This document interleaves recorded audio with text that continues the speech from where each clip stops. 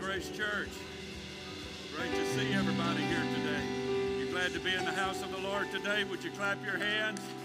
And let's give the Lord some praise here today.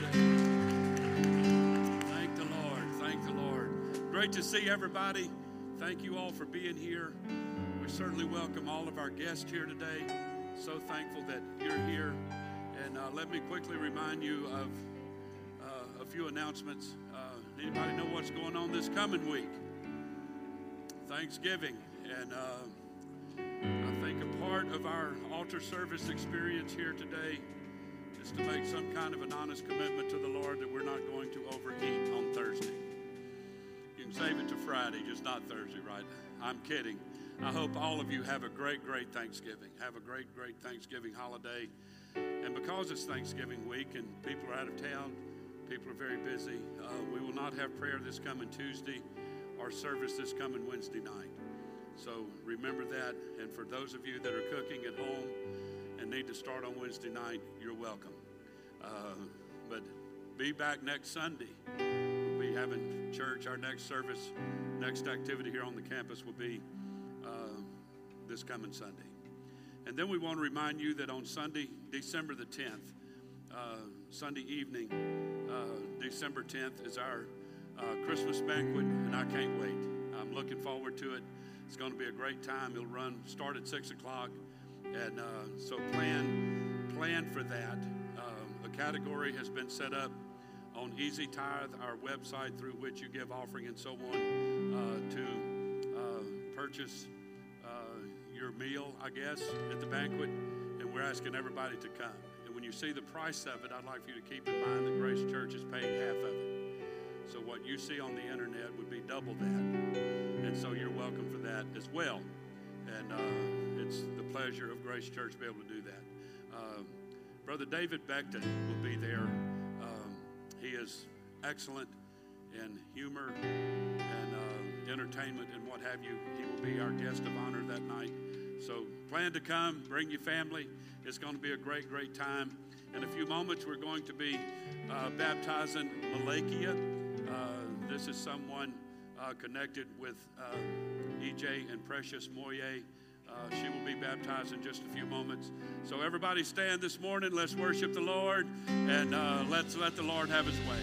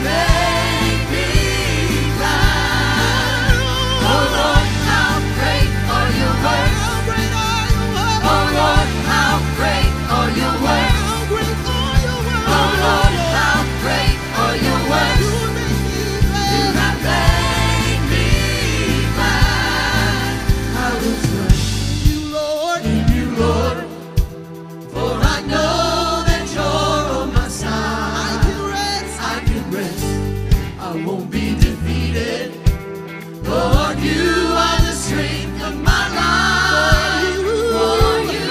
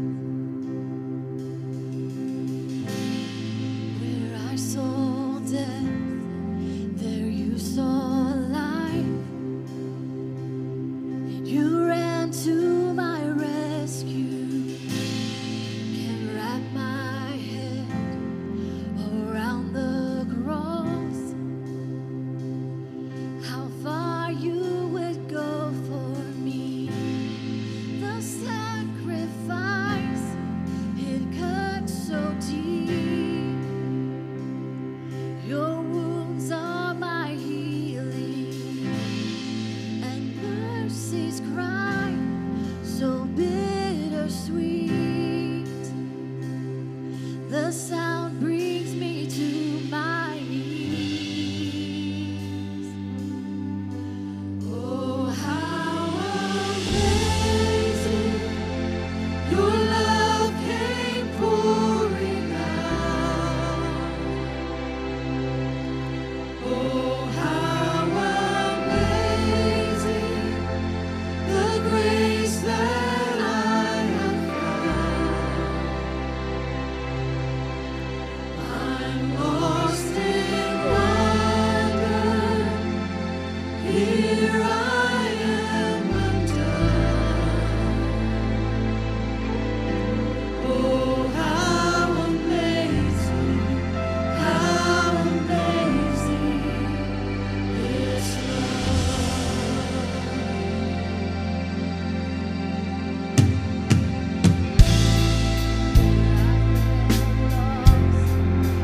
Called me found, embraced in the Savior.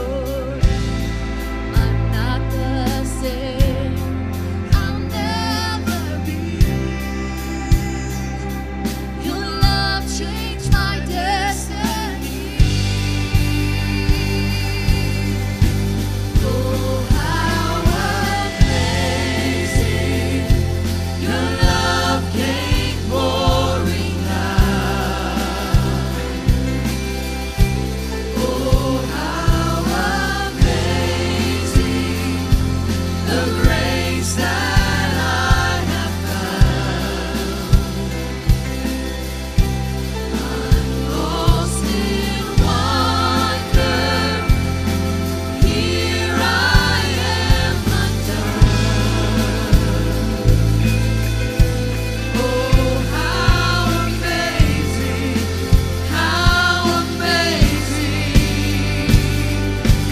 all the heights, the depths of your great love.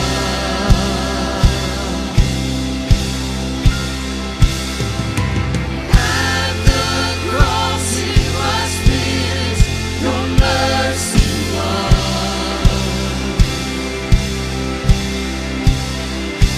Your scars reflect my healing. I stand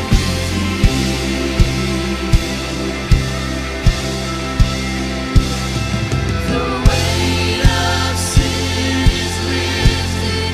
I'm running free. Oh, how amazing your love came pouring out. Oh, how amazing the grace that I have found.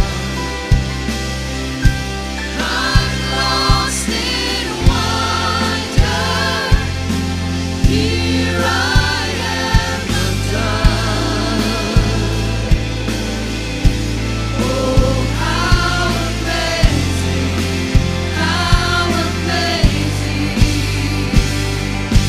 all the heights, the depths of your great love.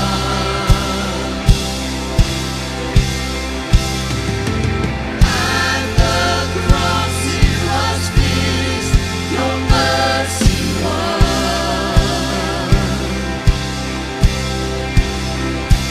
Your scars reflect my healing. I stand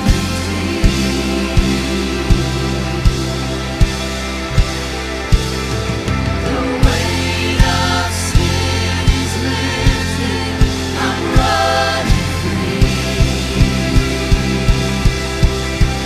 Oh, how amazing your love came pouring out.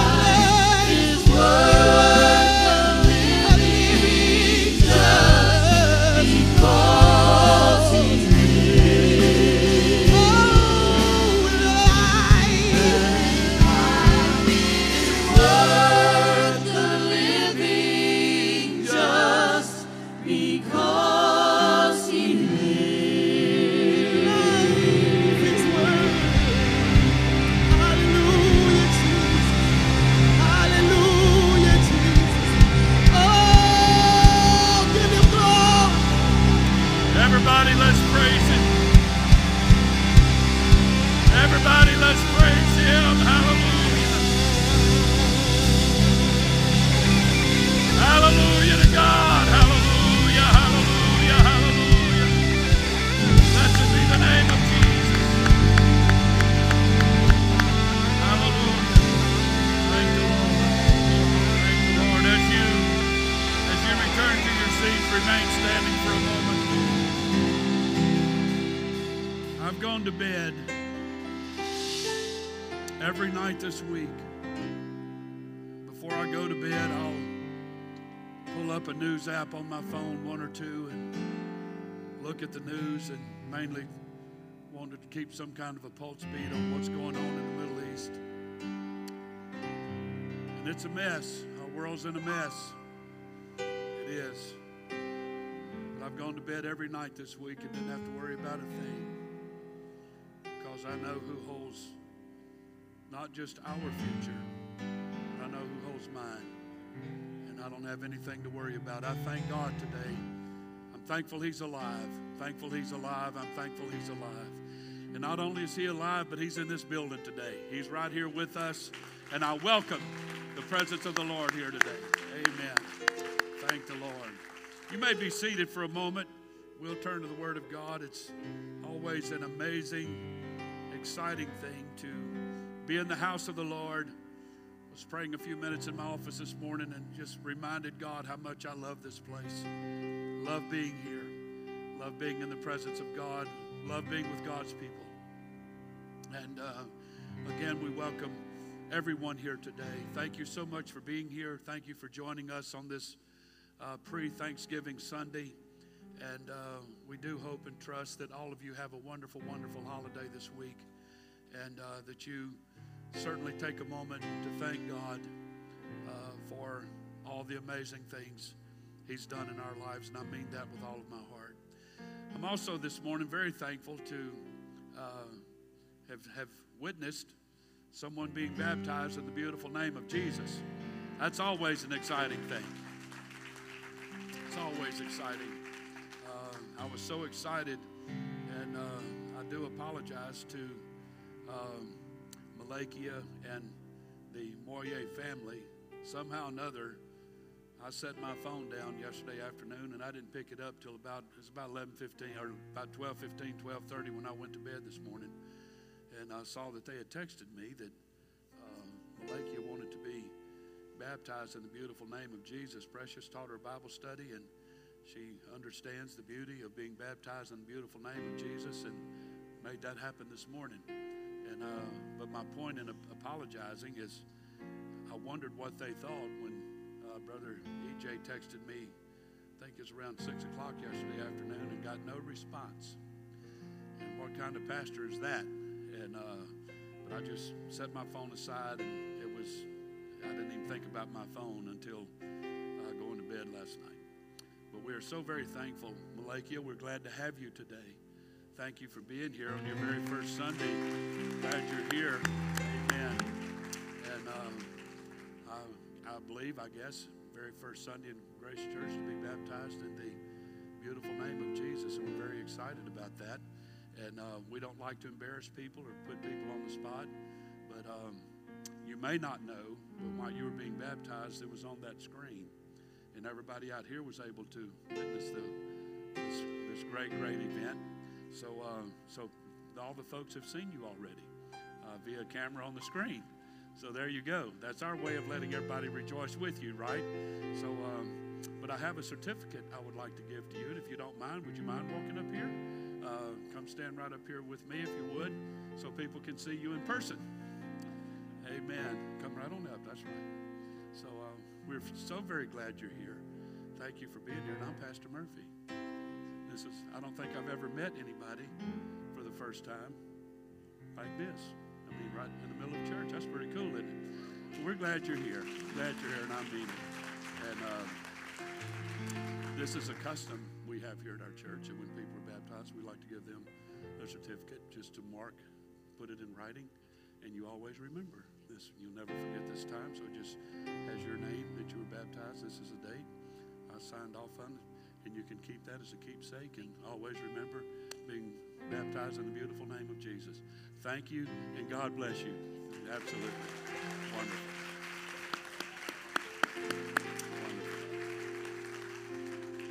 Before I have you stand for the reading of the Word, I am so excited about Grace Church and the amazing things that God is doing. And I want to mention some things specifically, and of course you've guessed it, about our amazing youth group that I love deeply. These students have just completely given themselves to Jesus and is willing to do for Jesus whatever they can.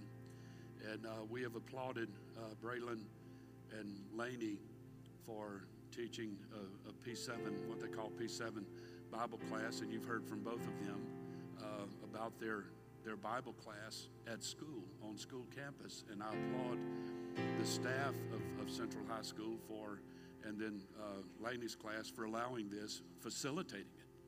Not just giving them permission, but give them a room to meet in. And they're blowing and going with it, and it's amazing.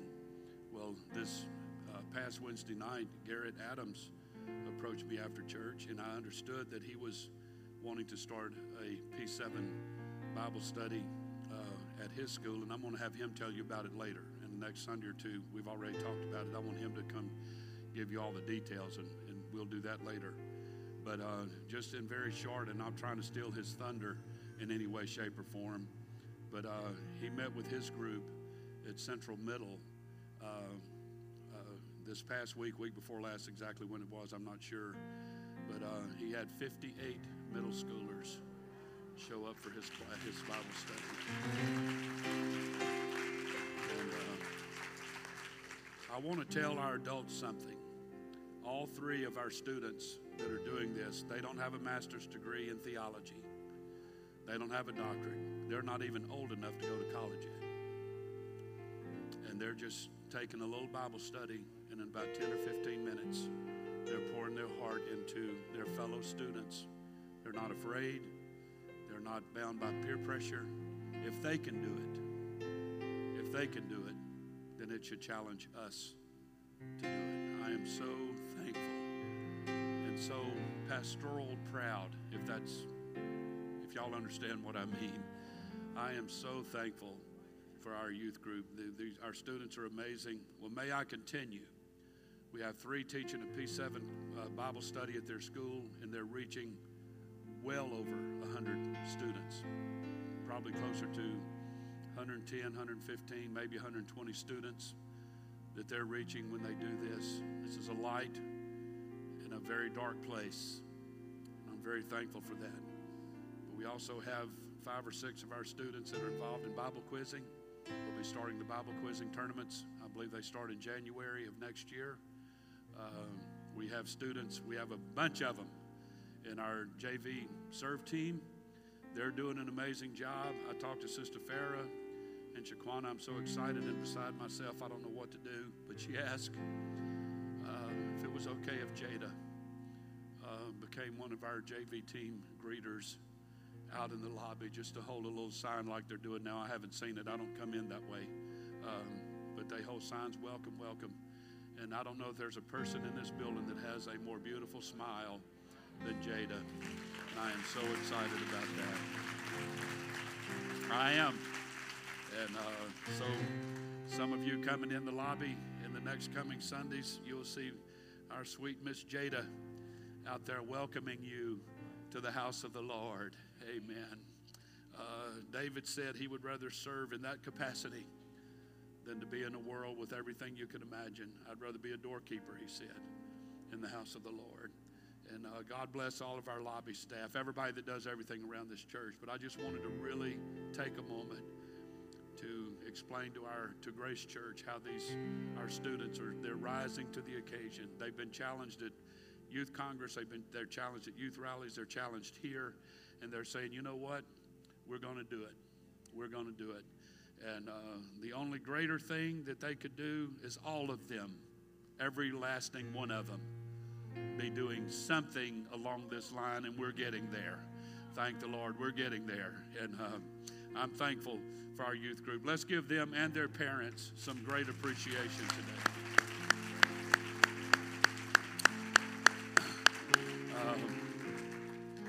Where is Garrett? He's working in the sound booth. He's the one that just started the P7. There he is, way back there in the media booth. And I'm just so excited. Miss Jada's sitting right up here with the girls, and this girls section keeps growing. It seems like you old people on the third row, y'all might have to move back a row or something to start sharing some space there. We'll make it happen, whatever it takes. Amen. Thank the Lord. God bless you guys. Love Grace Church. Thank you for our youth staff that is doing such an amazing job, and especially our parents. They're the ones that's making the difference and making all of this happen. And everybody say amen. Thank the Lord. Stand with me today as we go to the Word of God. Thank you for your patience. Keep our students in your prayers, the parents of our students in your prayers. And the devil would like nothing more than to destroy all of this. But I say, greater is he that's in me than he that's in the world. I've got a message that's been just really boiling up on the inside of me this morning. And something happened with me personally over the past several days. If I have a moment in this presentation, I'll share it with you. But I want to call your attention to Matthew chapter 16, verse 13. Matthew 16, verse 13. And it's great to hear Bible pages being turned this way and that way. Thank you for bringing your Bibles and not just depending on the screen. When Jesus came into the coast of Caesarea Philippi, he asked his disciples, saying, "Whom do men say that I, the Son of Man, am?" And they said, "Some say thou art John the Baptist, some Elijah, and others Jeremiah or one of the prophets."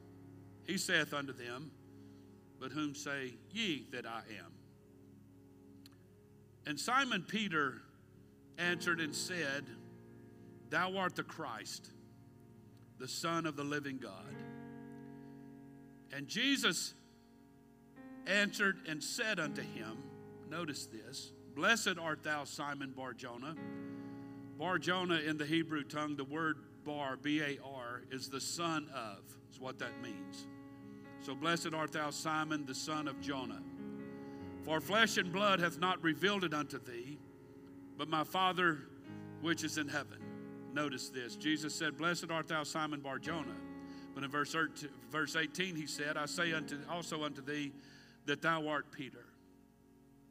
He called him Simon Bar-Jonah, a statement ahead of that, and then changed it to Peter. He said, "Thou art Peter.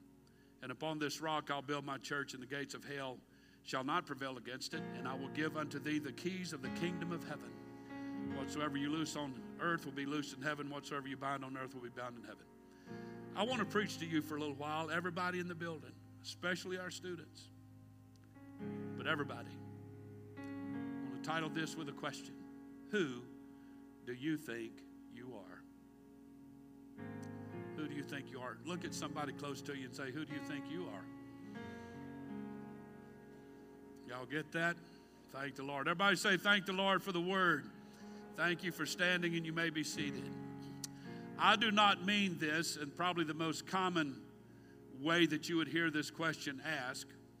I don't mean it as most people will say it, with some kind of ugly and sarcastic.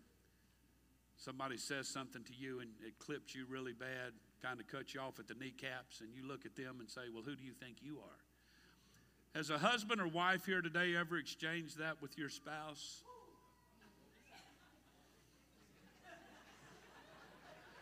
He better walk on out. And I don't know if you ought to come in that door either. If he's smart, he'll just get going to his car and hope she calms down before she gets home today. That's all I'm saying. I know why he did that. His wife Heather is also in the production booth back there. So they're not even sitting together this morning. So he feels all masculine and manly because He's not going to get pinched and jabbed in the ribs and all that. He will when he gets home, I can promise you that. He don't know what's waiting on him. We need to pray for them. May text them in the morning and ask them, Heather, y'all still married? And see what they say. It's an old saying, I've heard it for years, dummy you, dummy you. We'll just leave it right there. We'll move on. I don't mean it that way. I mean it as an honest, true, very sincere, very transparent question. Have you ever really honestly and objectively looked in the mirror and asked, who do you think you are talking to yourself? Who are you? What is your identity? That's a hot topic in our culture today. As we all know, people in our current society struggle with their identity. They struggle with who they are. I've never seen it on this level in my entire life. I think part of what's driving that is that people have a lack of value and purpose, and it takes away their identity. There's nothing they can really attach themselves to, so they want to change their identity. I want to be someone else. God revealed to me a long time ago, I'm not always happy with me. I'm probably more unhappy with me than I am anybody else on this planet. But I have come to understand, good or bad, sink or swim, that God made me this way. So apparently, He's happy with it. He hasn't changed all that much about my personality and whatnot. So, and y'all are laughing at me. I bounce that right back at you. There's people that don't like you either. So we want to change and be something else where we're more likable. But I have discovered in my tenure of life and living it to the best of my ability that if I'm not me, guess what? Nobody else is going to be me either. And that could be good or bad. And I'll leave the opinion up to me, not you. So there we go. We're okay on that, right?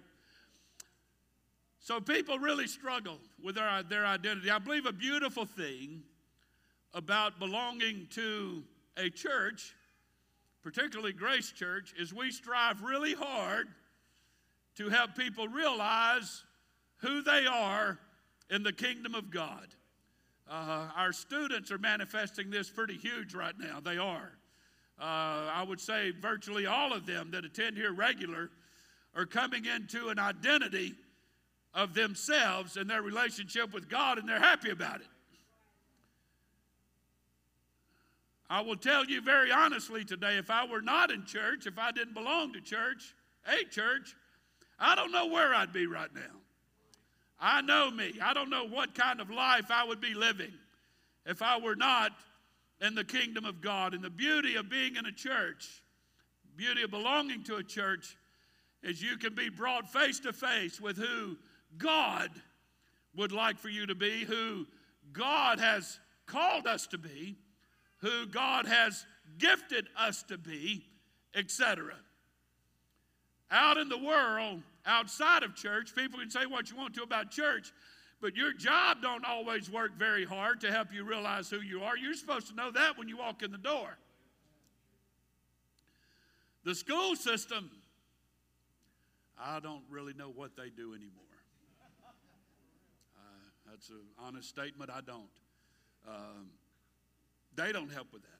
But God does, because He's the one that ordained your life, that sanctioned conception, if you will, and had you become a human living on this planet. God made that happen. David said, referred to that God knew me even when I was in the womb. He admitted that even in sin did my mother conceive me. But when you meet Jesus at some point in life after that moment, everything can change, and it does. But one of the great things that changes, that is supposed to change, that should change, is your identity as to who you are. Now, this ain't a church thing that God makes you into a weirdo and makes you strange and and all of that. It's not that. It's that you can look at yourself in the mirror and say, now that all my sin is washed away and all of my brokenness has been repaired and I'm the person that God wants me to be, I'm now made in His image. I've been born again in His image. I kind of know who I am now, and I've got a new lease on life. I've got a new future ahead of me. I've got promise ahead of me. I've got hope ahead of me. It's what God does. The world don't do that. Sin doesn't do that, but God does. So, in the kingdom of God, or if you're even here today thinking about becoming a part of the kingdom of God, you're willing to experience this new birth, this being born again that you hear sometimes in religious circles. If you're thinking about that, I would like for you to ask yourself the question, who do I think I am? And what would God like to do with me? How can God change my identity?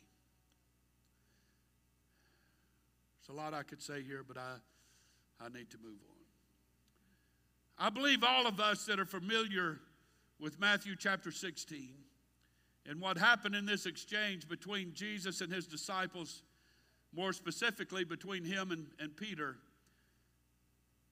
it has to be one of the greatest moments of Jesus' earthly ministry. There's somebody here now. Jesus told to several people who He was before this occasion with Simon Peter. He told the woman at the well that I'm the Messiah, and she took that event as a moment of conversion for herself and went home and told her friends and family, come see a man that told me everything I was, that I've been married 5 times, and the man I'm living with now is not my husband. Come see that man. She got a revelation of herself, but missed the revelation of Christ. But Peter, Jesus had a similar, painting a broad stroke here, but kind of had a similar event with Jesus. So did all the disciples. But it seems like Peter's the only one that really got it. And Jesus prefaced His remarks by asking, who do men say that I am? Jesus was asking, who do men think I am? And then He narrowed it down to them, the 12 disciples, and said, who do you say that I am? Or who do you think that I am? And Peter blurted out, well, you're the Christ. You're the Messiah. You're God robed in flesh. You're not just a man. You're not just a prophet. You're not a rabbi. You're not that. You're God robed in flesh. He got it. He got the revelation. And because of that moment, Jesus no longer called him Simon. But from one sentence, one question, Peter's answer, to the next statement, Jesus changed his name. But more than that, He changed his identity. A revelation of Christ should do something to all of us that is miraculous and amazing and powerful. Do you understand the privilege of knowing who God is? You're not guessing. You're not trying to sort it out through an encyclopedia or Wikipedia or the internet. You've had this moment with God where a light comes on in your head and you say, hey, wait a minute. This God that I've believed for all of my life, that lives out there in eternity somewhere, that's an old man now and he has white hair and a long beard, that's not right anymore. I understand that God robed Himself in flesh, was born of a woman, and died on the cross for my sin, so I can know not only who He is, but now I can know who I am. And I'm thankful today that I have received that revelation. I have received that understanding, and it changed my life.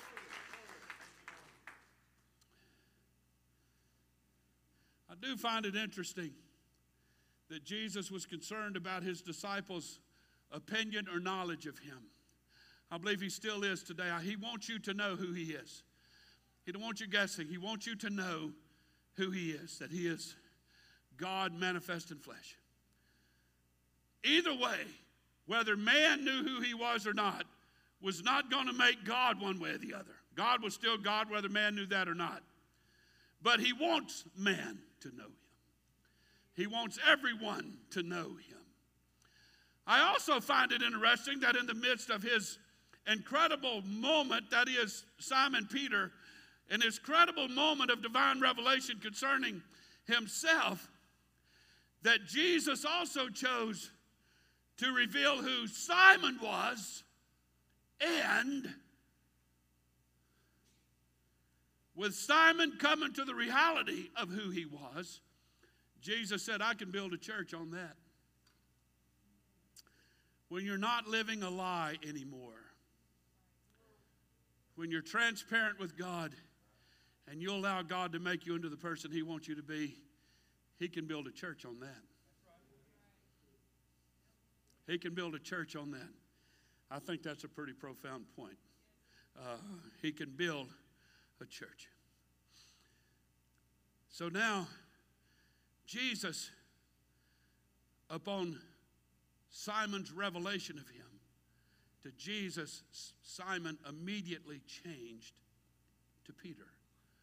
Simon means a reed, a plant that just blows with the wind. Whichever way the wind's blowing, that's the way it blows. If the wind's blowing this way, it's going to blow over. If the wind's blowing this way, it's going to blow over. That's who Simon was. But upon a revelation of Jesus Christ, he became Peter. The Greek word is Petros, which means a rock. So Jesus changed him from flimsy, unstable, shaking in every breeze, blowing in every direction, to a rock that is solid with clear identity and a rock that can't be moved. That's what that revelation did to this disciple that it didn't do to the rest of them. That's what gave Peter.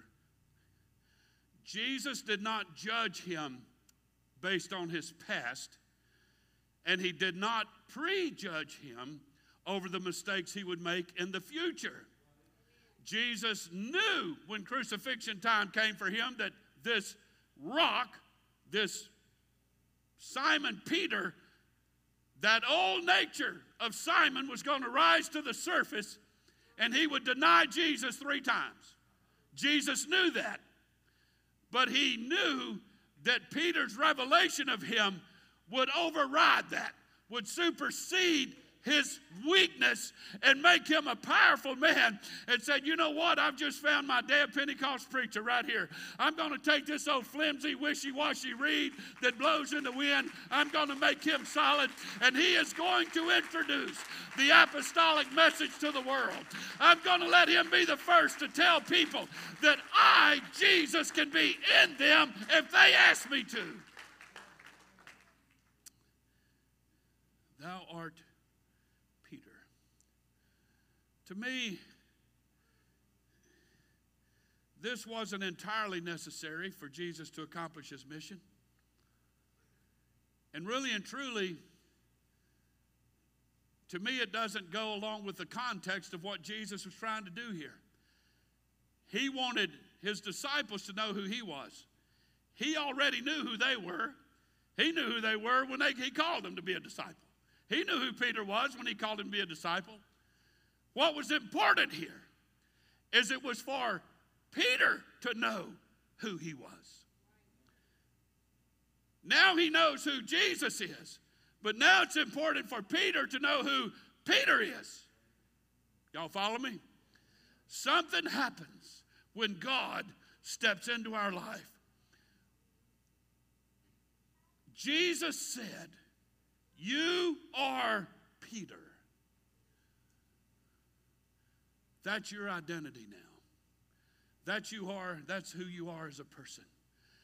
And Simon Peter, from now on out, your life will never be the same again. You have had a face-to-face rendezvous with God himself, and you will never be the same again. So where this may not make a whole lot of sense and be that big of a deal when you read the scripture, I believe it's huge.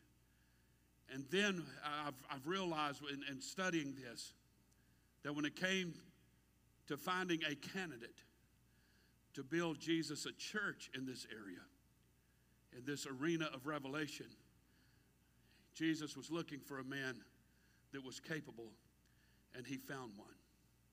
I believe we've reached a point in the church world today where we need to focus more on who we are and a little less on who we were.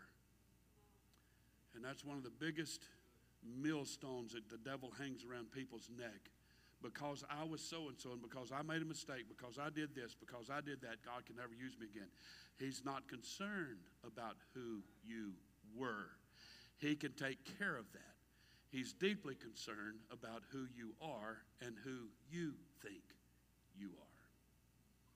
So we need to stop taking the tuckhead. It's time that we let God deliver us from feelings of inadequacy, feelings of being inferior, feelings of wanting to quit and be ashamed, and engage a boldness and courage to accomplish for the kingdom of God what he has called us to accomplish. That's why I applaud our students, especially those that are doing the P7 Bible study at school.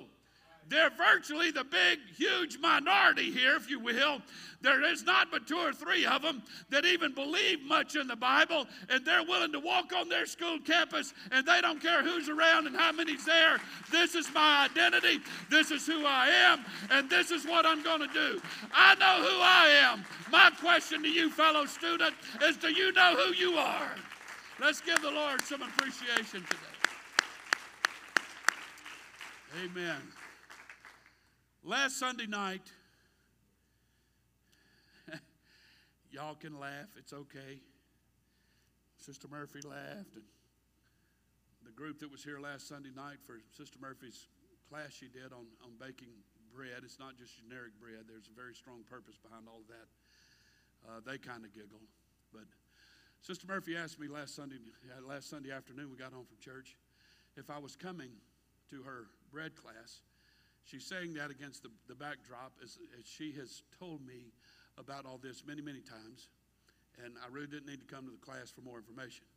But she meant, was I coming just, I guess, in a supportive role or whatever. And so I told her I would. And but I told her I didn't eat much for lunch last Sunday. And I was hungry. And when she was done with her presentation and started baking the bread and let everybody try it, I was going to go to a different place for sustenance. And it's one of my favorite places. Bingo, Wingstop. But the 2 men that were sitting on my right and left had Boo Tipper on one side, Brother Billy on the other. Felt like Jesus being between 2 thieves, but it was okay. I'm kidding. It's just a joke. I'm kidding.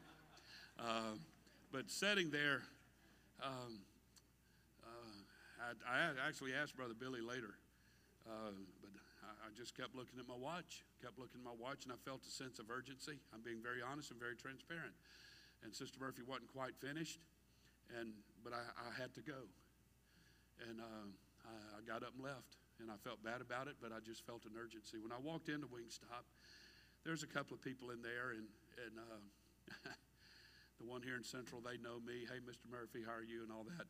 And they even know what I want. When they know what you want, it means you've been there too much, and is what it is. But the lady behind the cash register, her name is Tony. I was hoping she'd be here today. But I noticed her mouth was a little puffy on one side, and I'm not going to go through the whole long story. I'll just cut to the chase. It's about a 10-minute story for the way I tell it. But anyway, she told me she had a terrible, terrible toothache. That's why her mouth was swollen. And she said, I'd like for you to pray for me. Now, she just knows my name. She don't know what I do. She don't know I pastor church, none of that. She said, I'd like for you to pray for me. When people tell me that, I take it that means now. She didn't ask me to pray when I got home and before I go to bed and all that. She said, I'd like for you to pray for me. Well, I took it as now. And I said, I'd be more than happy to. Well, we're doing the exchange. I was ordering my food, and she said, give me a minute. I'll be with you in a minute. And so I went and sat down. And I'm honest with you folks, something came over me. And I sat down at my table. There was some people there. They left momentarily. But when I sat down, this is what I started doing. I didn't have my food yet. I set my phone on the table. and this was my volume and tone. God, help me right now. You know what's up with this lady. At that time, I didn't know her name. But I said, God, you know what's up with her, and I pray that you help me right now. Help her. Let the Spirit of the Lord. I'm praying out loud in Wingstop. And it seemed just like that. She came up from behind me, handed me my tray of food, and she held her hands out like that and said, are you ready? I stood up and said, absolutely. And I grabbed her hands and started praying, and tears started flowing down her face. And I prayed for her toothache, but I realized there was more there. And I let go of her hands, and I just put my arms around her and just pulled her into me and just started praying my heart out. And she started sobbing on my shoulder in the middle of Wingstop. And at that time, the people, they were leaving, not because of that. They got their food and they were leaving. It ended up just being me and her and the fellow employees in the kitchen. And so we backed apart after a few minutes. I'm telling you, folks, her cheeks were drenched, both sides, in tears, soaked in tears. She turned around and got her paper towel and was wiping her face. And she looked at me, and I heard her praying when she was leaning into me, sobbing. And she was telling God, I'm not a good person. I use bad words. I don't ever give you any of my money. I'm never with you. I'm never around you. And God, I got to do something about that. I've got to make that better. When we backed apart, she started telling me that, and I stopped her and I said, you know what you're doing? You're repenting. You're actually repenting in Wingstop. You're praying for God to forgive you. And I told her who I was, and she said, I noticed the first time you came in here, I've watched you when you've come in here with your wife, you've come in here with other people with you. And she said, I do know, she said, not the Bible, but the book says to let your light shine. And said, you do. Your wife does. And the people that come with you do. And she said, I've known, she said, the past 5 or 6, this is ridiculous, the past 5 or 6 times you've been here, and didn't have to point that out, but said the last 5 or 6 times you've been here, I've wanted you to pray for me, but I didn't want to interrupt your meal. I didn't want to interrupt when you and your wife was here. I didn't want to interrupt when you and your people that were with you. Didn't know we were all church people. But she said, I knew the first time I saw you there was something different about you and your wife, and y'all's light has been shining. You know what made her see that? Is because a long time ago I had a face-to-face spiritual experience, encounter with God. And he changed my identity. To that lady, I found out her name when I was leaving. I don't know who she is. But she has watched me and scrutinized me, if you will, to some degree. Every time I walk into Wingstop and something on the inside, I forgot her word. She didn't say nudges me. She used another word. She said this, whatever word she used, it means nudging, nudges me for you to go pray for me. I have felt that every time you've come in here. It happened because I have learned who I am. I've reconciled with who I am, and I'm very happy with who I am. So who do you think you are?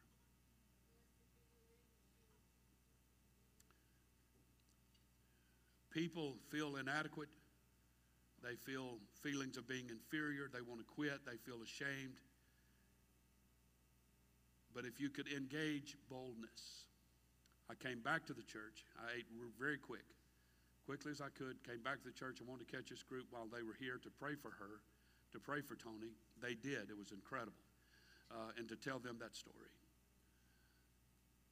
But I told them something came over me, and I could not help myself.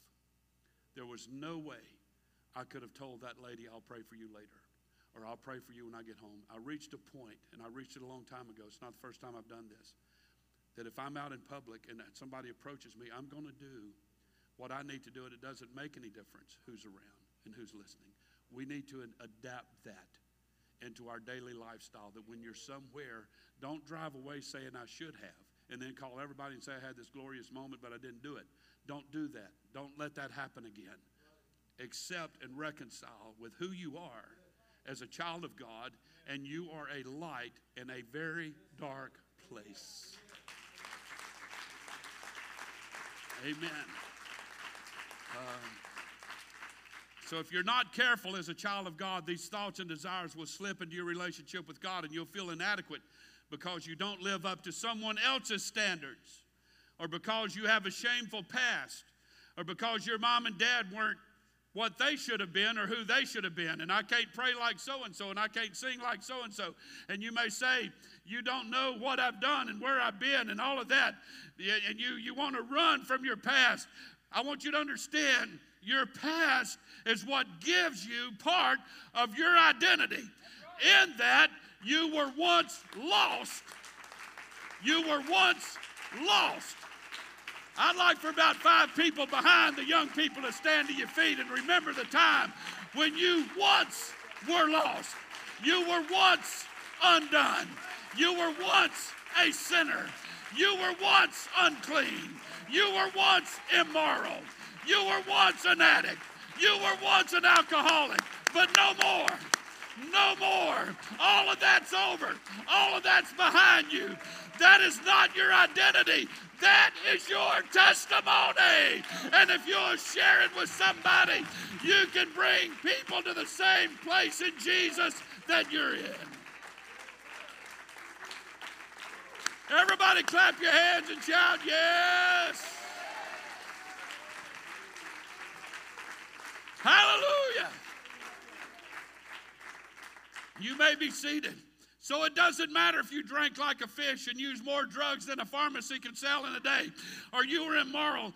Jesus still loves you. Hear me right now. You're the person that God can use to build this church. You didn't hear me. You didn't hear me. It doesn't matter who you are. It doesn't matter where you've been. It doesn't matter what you've done. Paul said, know ye not that the unrighteous shall not inherit the kingdom of God. Be not deceived, neither fornicators, idolaters, adulterers, effeminate, or abusers of themselves of mankind, nor thieves, nor covetous, drunkards, nor revilers, nor extortioners shall inherit the kingdom of God. And such were some of you. Such were some of you. But you were washed. You are sanctified. You are justified in the name of the Lord Jesus and by the Spirit of God.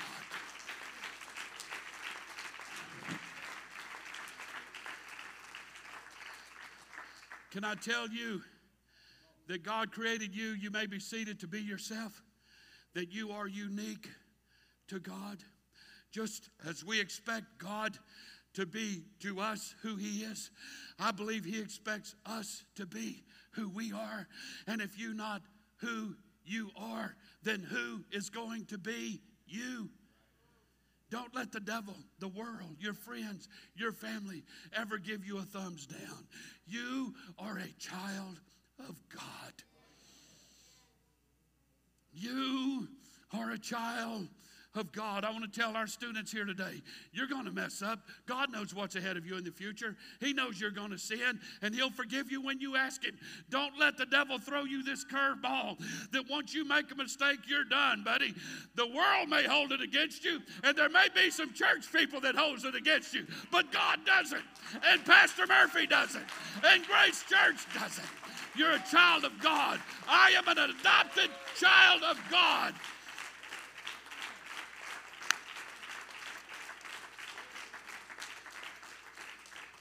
You may be seated. I want you to hear what I'm about to say. When you get up in the morning, you should remind yourself that I am blessed and I am highly favored because I'm a child of God. I know there's people here today that have been adopted by a family, or there's people here today that have adopted a child. We know a lot of people. Sister Murphy and I know quite a few people that have adopted children. You know what it means to be adopted? You know what it means to be adopted?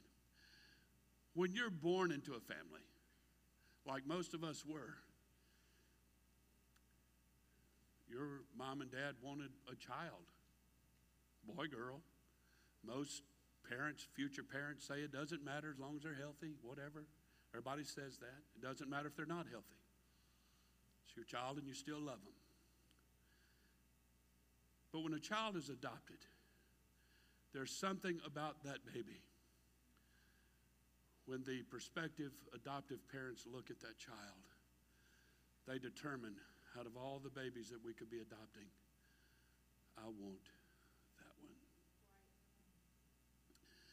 The Bible teaches we as Gentile people, we are adopted into the kingdom of God.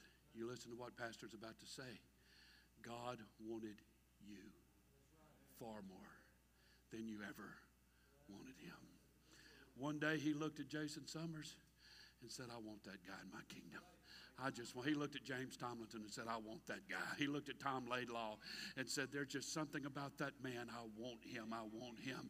And he looked at Russ Hart and he goes, you go right down the line, front to back. You can look at Daniel Love and there's, God said, I wanted that person. I wanted that person. I'm going to be honest with you. There are church people that I've known in my past had people join their church that they weren't real happy about. Let me remind you, we choose our friends, but God chooses our brother and sister.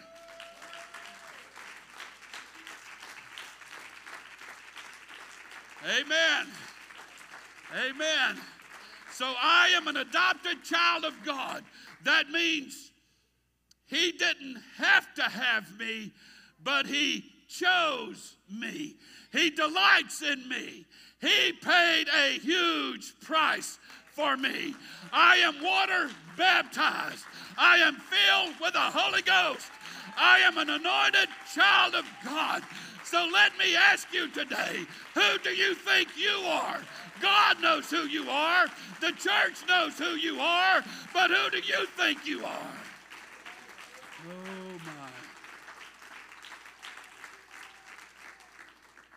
Oh, my. I've got a long ways. I'm not going to finish this today. You may be seated.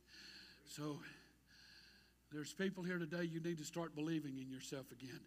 Don't tell me, don't remind me, don't matter what you tell me, but honestly, but don't tell God, but you don't know who I am. You don't remember what I've done. You don't remember the places I've been. God wants you to start believing in yourself again.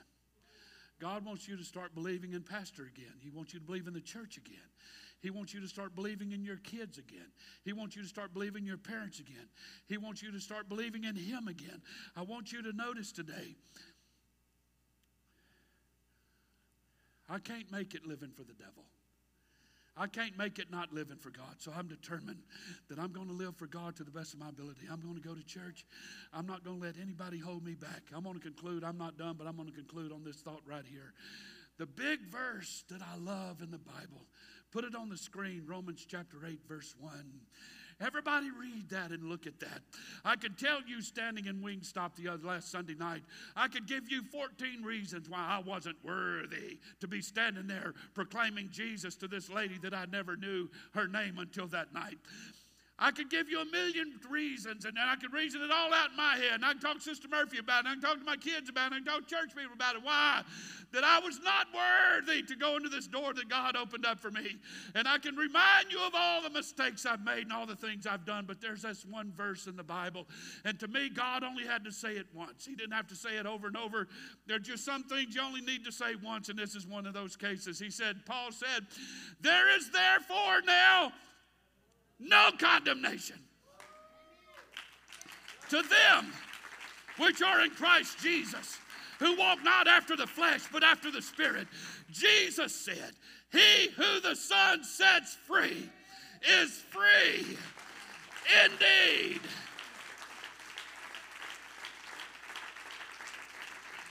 Y'all stand with me this morning. I like that old song we used to sing out of the hymnal back in the day.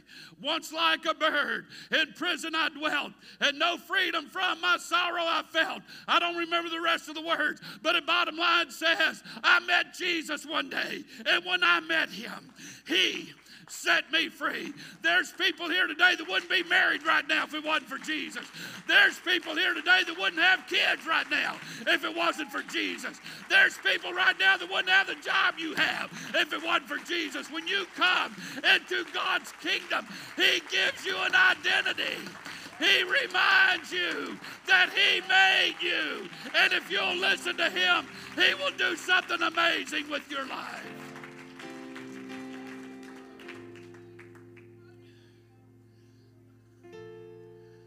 I believe the next greatest feeling after receiving the baptism of the Holy Ghost is sharing that with someone else. And you invite them to church, and they get what you got. Can't express how excited I was when our sweet Lainey Taylor brought one of her fellow students from her high school with her. I don't think they're really neighbors. They live a distance apart. I think they just knew each other at school. And I watched that little girl with Lainey standing beside her and tears streaming down Lainey's face. So I say that little girl, that student, be filled with the Holy Ghost. Be baptized with the Spirit of God. Isn't it amazing for those that have won somebody to the Lord? Isn't it amazing when you realize that if God did that for you, He'll do that for your best friend. He'll do that for your family. It's wonderful. It's amazing to see these things happen. And I know today, the closing moments of this service, and I'm not ending this quick so I can go to Wingstop. So get that evil out of your head. You've gotten my point, and there's no point in repeating it over and over.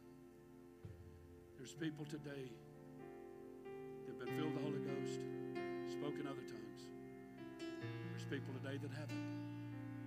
Either way, God wants to bring you face to face with who He is and with who you are.